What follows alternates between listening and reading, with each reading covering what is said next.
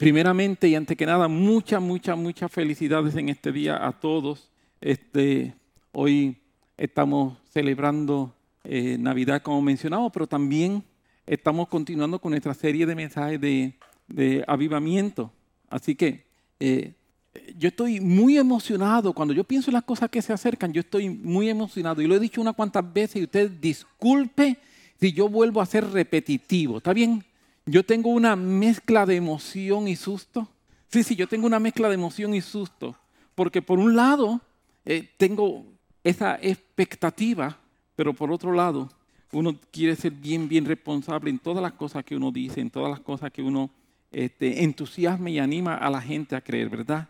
Y cuando estamos en ese proceso, pues lógicamente una de las cosas que pensamos es: Señor, ¿qué tú quieres? Señor, guíanos. Señor, háblanos. Yo no quiero decir nada que no sea lo que tú quieres que podamos decir.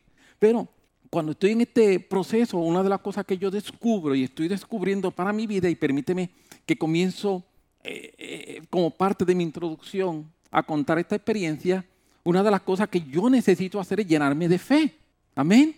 Yo necesito crecer en fe, yo necesito llenarme de fe. Y cuando digo que me estoy tratando de llenar de fe, no lo digo en una forma alegórica y simbólica, porque algunas veces cuando uno habla acerca de fe, uno piensa de la fe en una forma tan imperceptible que podemos pensar que cuando yo estoy diciendo que me estoy tratando de llenar de fe, lo que estoy usando es un simbolismo o una alegoría. Y yo quiero decirte que yo no estoy usando un simbolismo, yo no estoy usando una alegoría, yo estoy tratando de llenarme de fe, literalmente. Yo estoy tratando de que todo lo que yo soy por dentro se empiece a llenar. Yo estoy tratando de meter fe dentro de mí.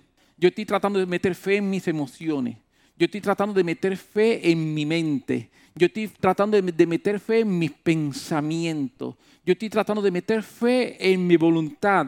Porque fe no es algo como algunas veces puede haber personas que piensan que fe es algo que sucede.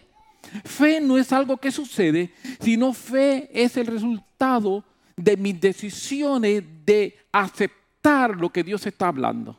Amén. Así que fe no es que me sucede. Fe es que yo la provoco. Hay gente que dice que tienen poca fe. Eso lo que significa que han provocado poca fe. Aleluya.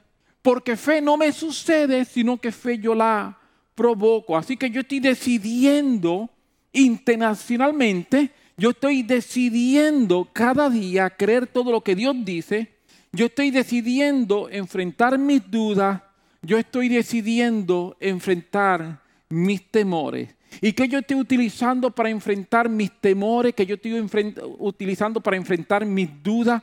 ¿Qué yo estoy utilizando para enfrentar mis emociones y mis sentimientos? Yo estoy utilizando la palabra de Dios. Cada vez que me viene un temor, yo le digo a mi temor, la Biblia dice. Cada vez que me viene una duda, yo le estoy hablando a mi duda y le estoy diciendo, la Biblia dice. Cada vez que mis emociones son contrarias, yo le estoy hablando a mis emociones y le estoy diciendo, la Biblia dice. Así que yo me estoy convirtiendo en un predicador continuo hacia Edwin Durán, donde le estoy diciendo, la Biblia dice, porque es la única forma que yo tengo de poder literalmente llenarme de fe. Si no, me voy a quedar vacío de fe. Estoy creyendo la palabra escrita de Dios. Estoy creyendo la rema que Dios me está hablando, la palabra personal que Dios me está hablando a mí. Y también estoy escuchando con diligencia lo que Dios está hablando a través de sus profetas. Mira lo que la Biblia dice, 2 de Crónicas, capítulo 20, versículo 20. Es fácil. 2 de Crónicas, 20. Creed en Jehová, vuestro Dios, y estaréis seguros. Creed a sus profetas y seréis prosperados. Creed a Jehová tu Dios, y estaréis seguros.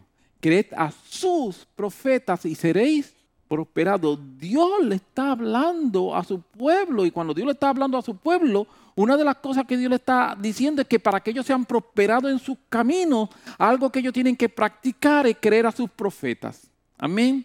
Así que Dios invita a su pueblo a creer en sus profetas. Dios me está invitando a creer en Dios, pero también me está invitando a que yo crea en sus profetas. Así que yo también estoy diligentemente identificando si son sus profetas, y una vez identifico que son sus profetas, empiezo a creer. ¿Me explico? Yo no estoy creyendo todo lo que se dice. No, esto no es lo que yo te estoy diciendo que haga. No es creer todo lo que se dice. Es usar discernimiento espiritual, usar inteligencia espiritual, usar madurez espiritual, escuchar lo que están diciendo sus profetas y una vez que yo sé que es la voz de Dios, creerla, llenarme de fe. Y si usted tiene duda con respecto a ello, pregunte. Le pregunta a Lucy, le pregunta a Christopher, le pregunta a Maggie, le pregunta a Itamar, me pregunta a mí, le puede preguntar a Nelson que está por aquí. Pregúntenos a cualquiera de nosotros y nosotros les vamos a ayudar. Amén. A cómo poder identificar si son voces de Dios o cómo poder identificar cuando no son voces de Dios. Amén. Pero una vez yo identifico que es una voz de Dios, ¿qué yo tengo que hacer? Creerla. Si me gusta, la creo. Y si no me gusta, amén. Si me gusta, la creo. Y si no me gusta, la creo. Porque yo no creo la palabra porque me guste. Yo creo la palabra porque identifico que es de Dios. Aunque no me guste. Amén. Así que hoy yo estoy bien entusiasmado con lo que voy a predicar hoy. Aunque sea, yo le voy a predicar a Edwin.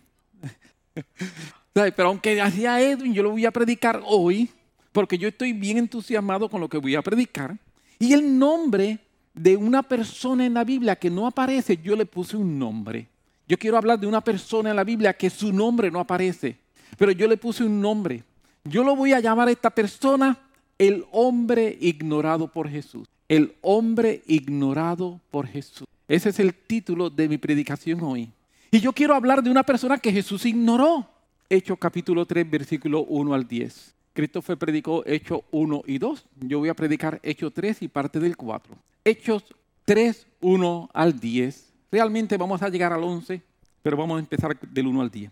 Pedro y Juan subían junto al templo a la hora novena de la oración, la de la oración. Y era traído un hombre cojo de nacimiento a quien ponían cada día a la puerta del templo que se llamaba La Hermosa, para que pidiese limosna de los que entraban en el templo. Cuando vio a Pedro y a Juan que iban a entrar en el templo, les rogaba que le diesen limosna. Pedro con Juan, fijando en él los ojos, le dijo, míranos. Entonces, él le estuvo atento, esperando recibir de ellos algo. Mas Pedro le dijo, no tengo no tengo plata ni oro, pero lo que tengo te doy. En el nombre de Jesucristo de Nazaret, levántate y anda. Y tomándole por la mano derecha, le levantó. Y al momento se le afirmaron los pies y tobillos. Y saltando se puso en pie y anduvo. Y entró con ellos en el templo. Escucha eso, ¿verdad? Y entró con ellos en el templo, andando y saltando y alabando a Dios. Y todo el pueblo le vio andar y alabar a Dios. Y le reconocían que era el que se sentaba a pedir limosna a la puerta del templo, La Hermosa, y se llenaron de asombro y espanto por lo que había sucedido. Esta gente tenía emociones similares a las mías, ¿está bien? Esta es la historia del primer milagro registrado que ocurre en la iglesia. Una vez, Hechos capítulo 2, la iglesia surge y una vez hay el derramamiento del Espíritu Santo sobre los 120 y se convierte en los primeros 3,000. Este es el primer milagro. Esta es la puerta que abre para todo lo que nosotros vamos a ver de ahora en adelante como milagroso en medio de la iglesia. La Biblia describe a este hombre como una persona coja de nacimiento. Pero es evidente que cuando dice coja de nacimiento, él no simplemente era que cojeaba, sino que literalmente era inválido y necesitaba ayuda para moverse, ya que en el versículo 2 del pasaje que acabamos de leer, nos dicen que lo ponían en ese lugar. Hay otras versiones, otras traducciones de la Biblia, especialmente muchas de ellas en inglés, que traducen de una forma más literal y en vez de decir que lo llevaban, dice que lo cargaban, porque la palabra que se utiliza en el griego, en el original, implica no solamente llevarte, sino que te llevo al hombro, te cargo. Así que ellos cargaban a este hombre todos los días y todos los días lo llevaban allí. Desde que nació, él nace inválido, es lo que dice la Biblia. También nos dice el versículo 10 que era alguien conocido Dice que ellos conocían que él era él, o sea que era alguien conocido por estar a la puerta que se llamaba La Hermosa todos los días pidiendo limosna. Lo que estoy diciendo con esto es que él estar allí ese día no fue algo casual, sino era lo que él hacía todos los días de su vida. Todos los días de su vida, a este hombre, desde pequeño, lo cogían al hombro, lo llevaban, lo dejaban allí, él pedía limosna y por la tarde lo buscaban, lo llevaban a su casa. ¿Y qué iba a hacer este hombre mañana en la mañana? Esperar que lo buscaran, lo cargaran, lo llevaran, lo dejaran ahí en la puerta para él pedir limosna durante todo el día y por la tarde lo buscaban. ¿Y qué él iba a hacer al otro día? Exactamente lo mismo. Su vida era una vida de simple y sencillamente estar esperando que lo buscaran, lo llevaban, lo pusieran allí para él pedir limosna y por la tarde que lo vinieran a buscar. No era algo casual, sino era lo habitual. Existe una cuantiosa evidencia, tanto histórica como arqueológica, de lo que es la construcción del segundo templo. Pero, a pesar de que hay mucha evidencia de que existió el segundo templo, el templo de Herodes, muchísima evidencia histórica y arqueológica, no hay evidencia del detalle de cómo estaba construido. Eso no existe. No hay dibujos, no hay esquemáticos, lógicamente no planos como los actuales, pero sí se hacían un estilo de esquemático y hasta el momento no se han encontrado dibujos de cómo era el templo, no se han encontrado esquemáticos de cómo era ese templo. Y como fue destruido en el año 70 y no quedó piedra sobre piedra, por eso entonces es bien difícil los arqueólogos poder encontrar exactamente cómo era el templo. Pero a pesar de que no tenemos estos dibujos o estos esquemáticos y la arqueología, como el templo fue destruido y no dejaron piedra sobre piedra, según Jesús había profetizado que iba a pasar con el templo, pues entonces los arqueólogos tampoco han podido hacer muchísimo en la reconstrucción de un esquemático de cómo debió haber sido distinto en otros lugares que ellos excavan a base de lo que encuentran, dice, pues esto debió haber sido de esta manera. Pero en el segundo templo eso no se ha podido hacer por esas razones. Así que se depende muchísimo de los escritos de historiadores de la época. Especialmente uno de los historiadores que escribió bastante sobre el tema es un historiador llamado Josefo. Y Josefo describe, no hace un dibujo, no hace un esquemático, pero Josefo describe el templo. Y según Josefo, había 10 entradas a los patios interiores. 4 al sur, 4 al norte, 1 al este y una que conducía desde el este al oeste, o sea, una interior muy grande. Esta que conducía del este al oeste conducía de lo que se llamaba el patio de las mujeres al patio de los israelitas. Era la puerta que llamaba la puerta de Nicanor en esa época. Todo esto se sabe porque Josefo lo escribió. Entre los arqueólogos entonces, utilizando la información de Josefo y cogiendo con la información de Josefo y yo tratando de entender qué era lo que ocurría, entre los arqueólogos hay diferencia de cuál puerta específicamente la puerta que se llamaba la puerta de la Hermosa. Y al final terminan en una de 2 puertas. Y usted me dice, ¿por qué me está dando toda esta información? Tenme paciencia y me vas a entender. Tú que me estás viendo por internet, no te cambies, quédate aquí, yo lo voy a explicar, tenme paciencia, ¿está bien? Los arqueólogos, los estudiosos concuerdan en que tenía que ser una de 2 puertas. Dependiendo cuál era esta una de 2 puertas, interesante, esta puerta, una medía 45 pies de alto, de acuerdo a Josefo, y la otra medía 75 pies de alto. Fuera una o la otra, las dos son inmensas. 75 pies de alto una medía y la otra medía 45 pies de alto. La que medía 75 pies de alto, para abrirla y cerrarla necesitaban 20 personas. Eran 75 pies de alto por 50 y pico pies de ancho. Cada vez que la iban a abrir o cerrar, necesitaban 20 personas para hacerlo. No era una puertita, como nosotros algunas veces pensamos. No era como las puertas de San Juan. ¿Está bien? Estamos hablando de unas puertas. La razón por la cual se entiende que debiera ser una de estas 2 puertas es porque de acuerdo a la descripción de Josefo, eran las puertas hermosas. Y eran consideradas puertas hermosas por los grabados que tenían, por el oro que se utilizaba, por la plata y por el bronce. Entonces, el bronce, sí, lo que sucede es que en esta época el bronce era más costoso que el oro. Es como cuando se construyó en Washington, D.C., el obelisco a Washington, la parte de arriba está construida, se me acaba de olvidar, aluminio. Y la razón es porque en ese momento el aluminio era más caro que el oro. Se acababa de descubrir, era lo más caro que había. Así que se construyó en aluminio. Pues en este momento la puerta era construida en oro, plata y bronce. Lo más caro que había, la forma, cómo estaba diseñada, todo se describían estas dos puertas como dos puertas hermosas. Es como la describe Josefo. ¿Me sigues hasta aquí?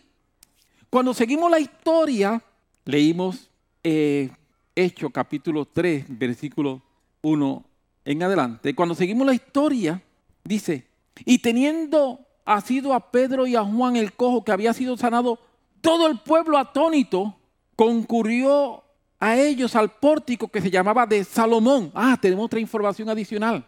Este hombre está en la puerta que se llama de la Hermosa, y de estar de la puerta que se llama de la Hermosa, empieza a caminar con Pedro y Juan, entran al templo, o sea, entran por la puerta, y cuando entran con Pedro y Juan al templo, entran a lo que se llama el pórtico de Salomón. Eso es evidencia también de que tenía que ser una de estas dos puertas, porque eran dos puertas que daban al pórtico de Salomón. Acuérdense, una puerta no es otra cosa sino un lugar para entrar y salir. ¿Estamos? Así que esta puerta daba su entrada al pórtico de Salomón. Es lo que nos está diciendo la Biblia. Cuando Pedro y Juan ministran sanidad a este cojo en la puerta de la Hermosa, se creó una conmoción. Es lo que nos dice la Biblia. Por eso estaban algunos asustados. Estaban asombrados y asustados, atemorizados. Se creó una conmoción. Muchas personas se unieron y llegaron y entonces no están reunidos en la puerta, sino que pasan adentro y pasan al pórtico de Salomón. Teniendo todo esto en nuestra mente, yo deseo hacernos una pregunta. Este hombre está allí, ha estado allí, durante los últimos años estuvo allí. Llevaba décadas estando allí. Y la pregunta que yo quiero hacerme es, ¿cuántas veces Jesús pasó frente a este hombre y no lo sanó? ¿Cuántas veces Jesús pasó frente a este hombre y no lo sanó? Mire, Juan capítulo 5. Encontramos la historia de un paralítico que es sanado en el estanque de Betesda. Este paralítico que es sanado en el estanque de Betesda, llevaba, dice la Biblia, 38 años enfermo allí. Y estaba esperando su sanidad, pero la Biblia dice que cada vez que el ángel, porque había un ángel que descendía y movía las aguas, que cada vez que el ángel descendía y movía las aguas, el primero que llegara y se tirara era sano.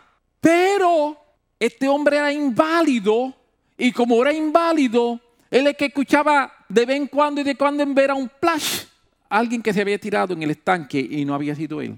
Eso debe ser bien triste, ¿verdad que sí? Tú escuchar un splash, ¡ah! Entonces después del splash, lo próximo es, fui sano. Y se movían las aguas de otro splash, fui sano. Y él está allí y no tiene ningún tipo de expectativa, ningún tipo de esperanza, pero llegó Jesús. Y cuando llega Jesús le dice, ¿qué tú haces aquí? Él le dice, no tengo a nadie que esté conmigo para tirarme en las aguas cuando el ángel las mueve. Y Jesús le dice, levántate, toma tu lecho y anda. Y la Biblia dice que el hombre fue sano en aquel preciso momento. De acuerdo a la Biblia, en palabras de Edwin Durán, se formó un caos porque Jesús hizo esta sanidad en un día de reposo. Y los fariseos, en vez de estar dándole gloria a Dios porque Jesús había sanado a alguien, le empiezan a preguntar, ¿por qué lo hiciste un día de reposo? Mejor que se hubiese quedado cojo. Que se quede cojo, pero ¿por qué un día de reposo tiene que sanar a alguien? Así que se formó un caos en la situación. Nos dice la Biblia en Juan capítulo 5, versículo 2, que este estanque estaba en la puerta de las ovejas. La puerta de las ovejas era una de las puertas que quedaban cerca de la puerta de la hermosa. Tampoco es que era una puerta aquí y la otra en una milla.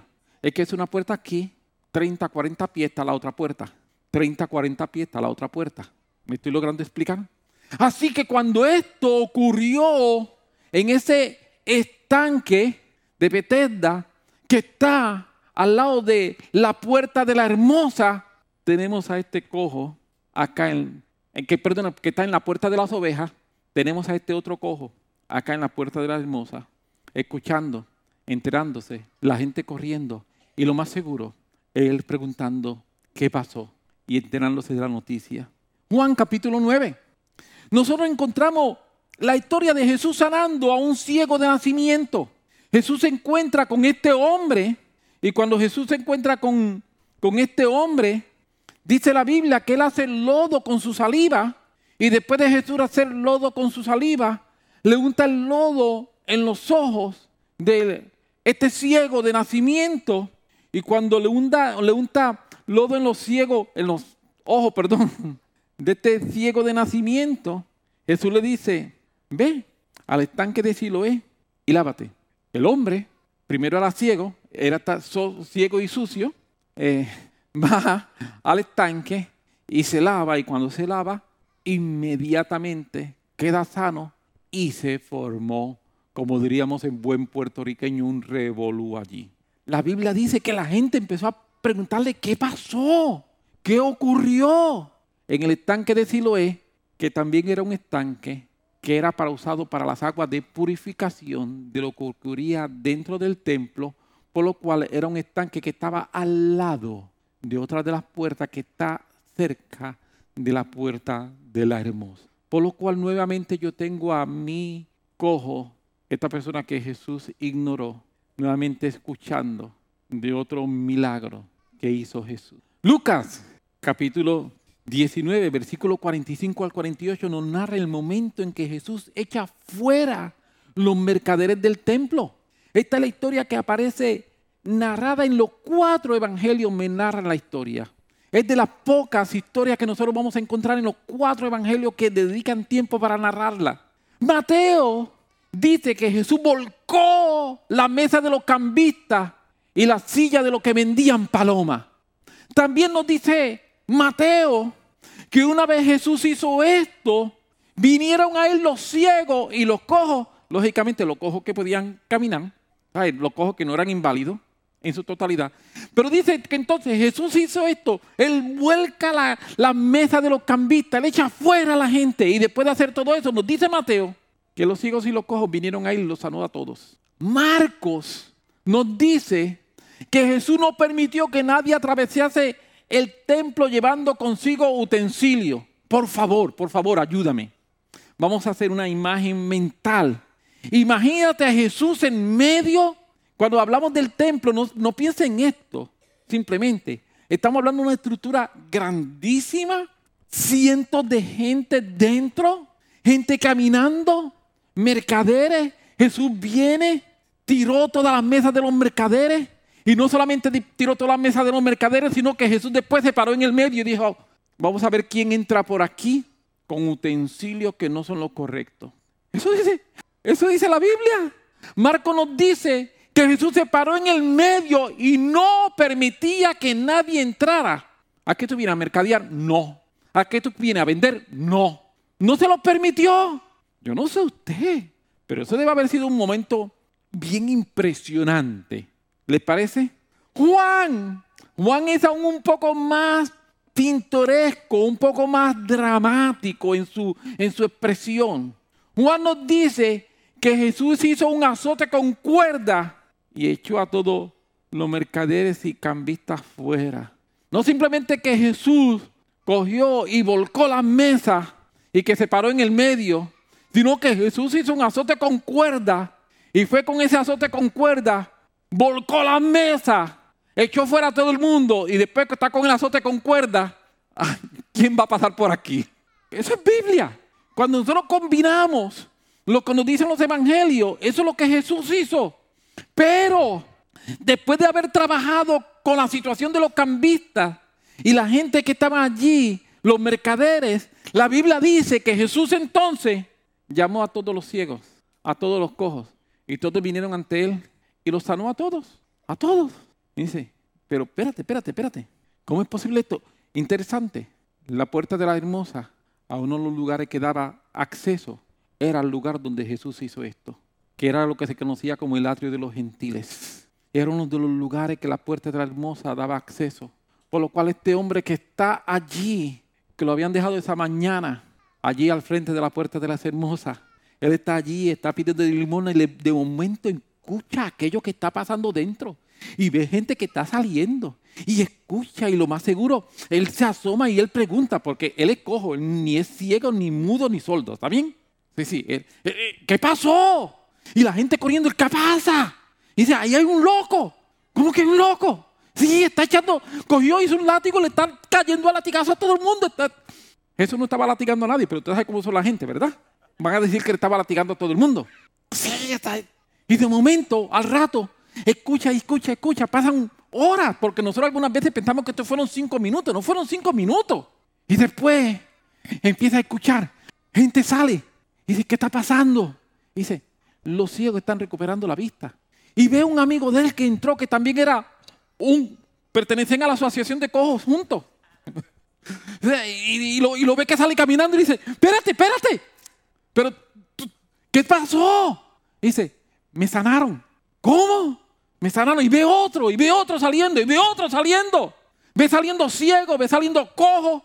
Primero ve saliendo los mercaderes, los cambistas huyendo, pero ahora ve los ciegos viendo, los cojos caminando. Y él está allí preguntando, ¿qué pasa? Dice, Jesús es lo que pasa. Y él está allí. Y hoy en la tarde lo vienen a recoger para llevárselo para su casa. Y mañana en la mañana lo vuelven a recoger para traerlo nuevamente aquí.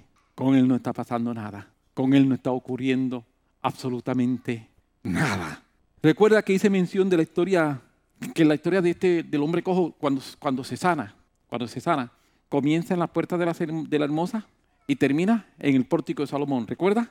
Porque la puerta era la entrada. Esa puerta daba entrada a varios pórticos. Era una puerta gigante.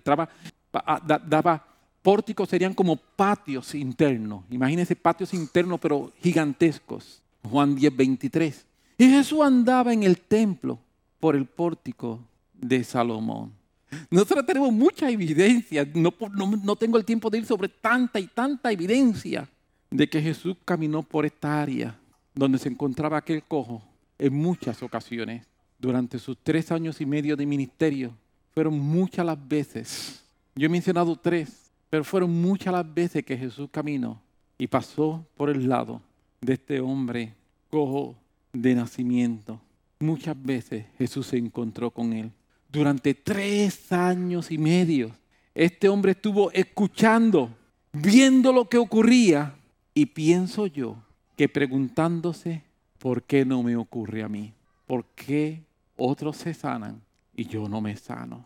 ¿Por qué Jesús se para a tener misericordia de otros y no se para a tener misericordia de mí? ¿Por qué soy invisible? ¿Por qué soy ignorado? Y esa sensación de ser ignorado y ser invisible cuando estas cosas están ocurriendo, pienso yo, no sé usted, que debe ser una sensación bastante frustrante. Debe ser una sensación que golpea por dentro las emociones y golpea inclusive lo que es la forma en que uno se valora. Él tiene que haber escuchado cuando los fariseos entraban y salían por esa puerta, que era una de las puertas principales, si no la principal, hablaban de ese Jesús que los está volviendo locos. Tenía que haber escuchado cada vez que Jesús enviaba a alguien y le decía, ve y ofrece la ofrenda por tu sanidad. Cuando la gente iba a llevar las ofrendas por la sanidad de que Jesús había hecho. Tiene que haber visto a Jesús cuando pasó y vio a la viuda ofreciendo su ofrenda. Tiene que haber visto a Jesús cuando llegó y habló acerca de este templo, estas rocas. Tiene que haber visto a Jesús en tantas y tantas ocasiones y sentirse que él veía a Jesús, pero que Jesús no lo veía a él. Y eso quizás es lo más doloroso y lo más triste. Sentirse que yo te estoy viendo a ti, pero ¿qué pasa que tú no me ves a mí? y acabo de terminar mi introducción. Ahora estoy listo para mi predicación. Regálame 5 minutos más para poder hablar. Quiero concluir ahora mirando las cosas no desde la perspectiva de este hombre. Quiero ahora mirar con la ayuda del Señor desde la perspectiva del cielo.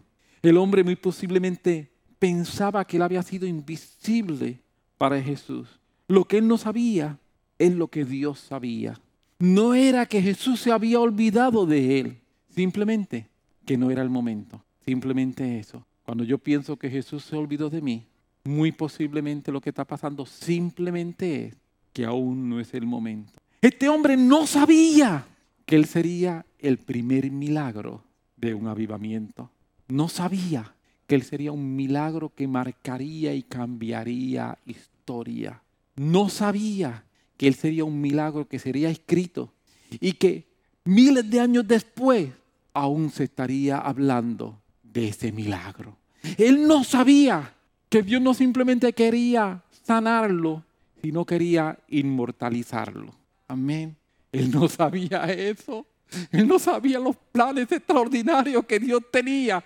Y por no saber los planes extraordinarios que Dios tenía, cuando él se miraba a sí mismo y observaba y trataba de analizar su situación, lo que le estaba ocurriendo, se sentía invisible cuando era todo menos invisible. Estaba muy visible para Dios. Estaba muy visible para Dios. Era un hombre que no sabía que el avivamiento que comenzó en Hechos 2 iba a tener una explosión en Hechos 3 a través de este milagro. Cuando tú lees Hechos 3, cuando tú lees Hechos 4, lo que está ocurriendo, todo tiene que ver con él. Todo tiene que ver con este milagro. Todo tiene que ver con la explosión milagrosa del Evangelio. Así que permíteme pensar, permíteme imaginar. A mí no me extrañaría que cuando Pedro y Juan pasaron aquella mañana que iban para la oración, a mí no me extrañaría pensar en que ellos vieron un cojo pidiendo limosna. Dije esta mañana y era en la tarde, era las 3 de la tarde, la hora novena. Esa tarde cuando Pedro y Juan pasan, ellos ven un cojo pidiendo limosna, pero no me extrañaría pensar que aquel cojo llevaba 3 años viéndolo, caminando a ellos por allí con Jesús. Estos eran de los que siempre estaban al lado de Jesús. 3 años y vienen las personas que siempre me han ignorado.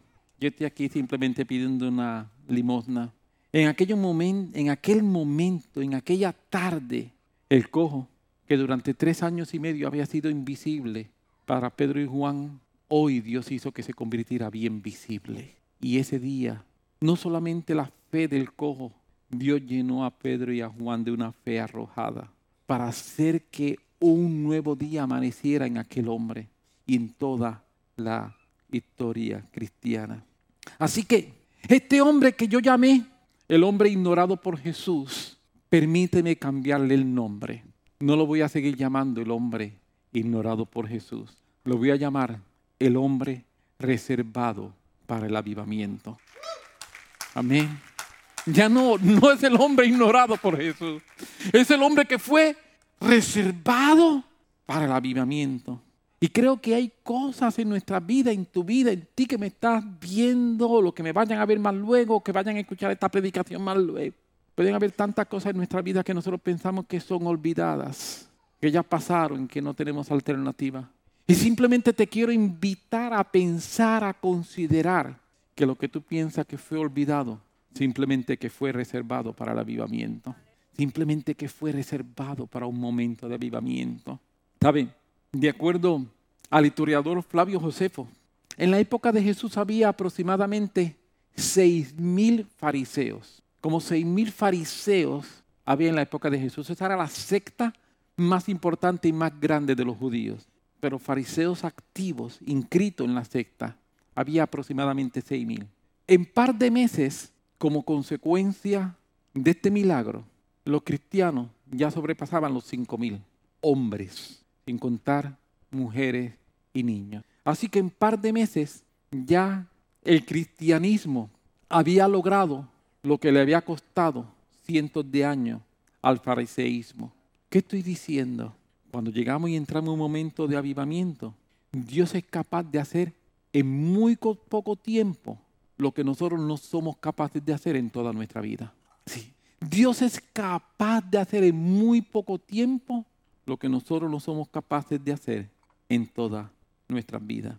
La Biblia, hay evidencia, pero no voy a tener el tiempo de entrar en todo ello hoy, de cómo Dios se reserva cosas. Un ejemplo, está el apóstol Pablo hablando de Elías y los tiempos de Elías. Y hablando el apóstol Pablo de Elías y los tiempos de Elías en Romanos capítulo 11, versículos 3 y 4, leo.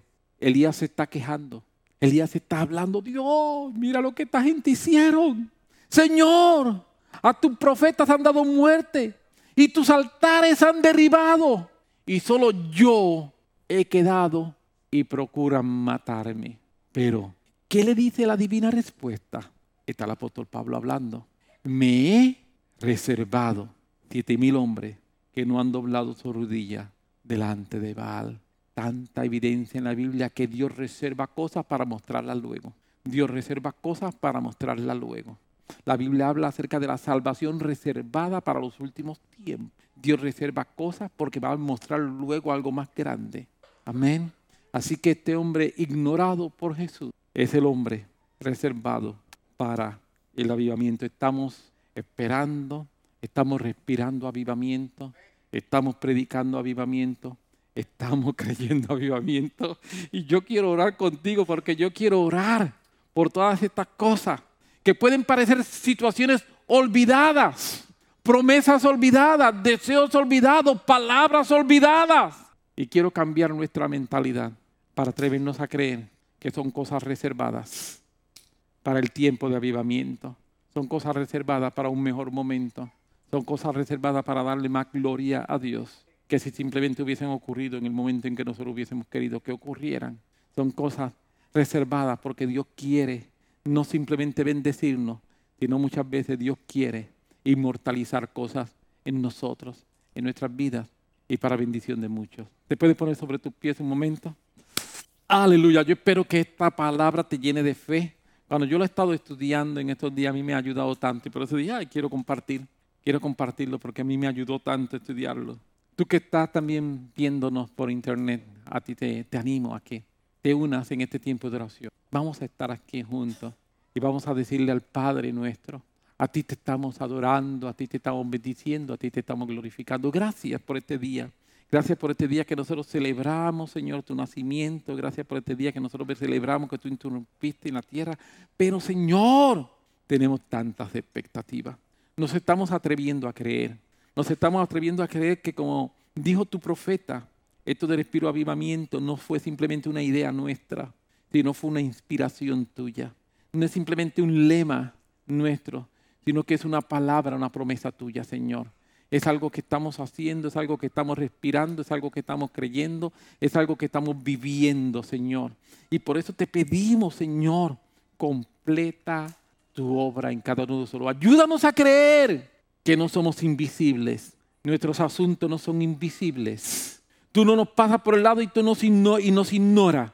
No, nosotros podemos pensar que eso está ocurriendo, pero tú tienes un mejor plan. Tú tienes un mejor propósito. Tú tienes algo más extraordinario. Y nosotros lo estamos creyendo. En el nombre de Jesús de Nazaret, te creemos y te creemos. Amén.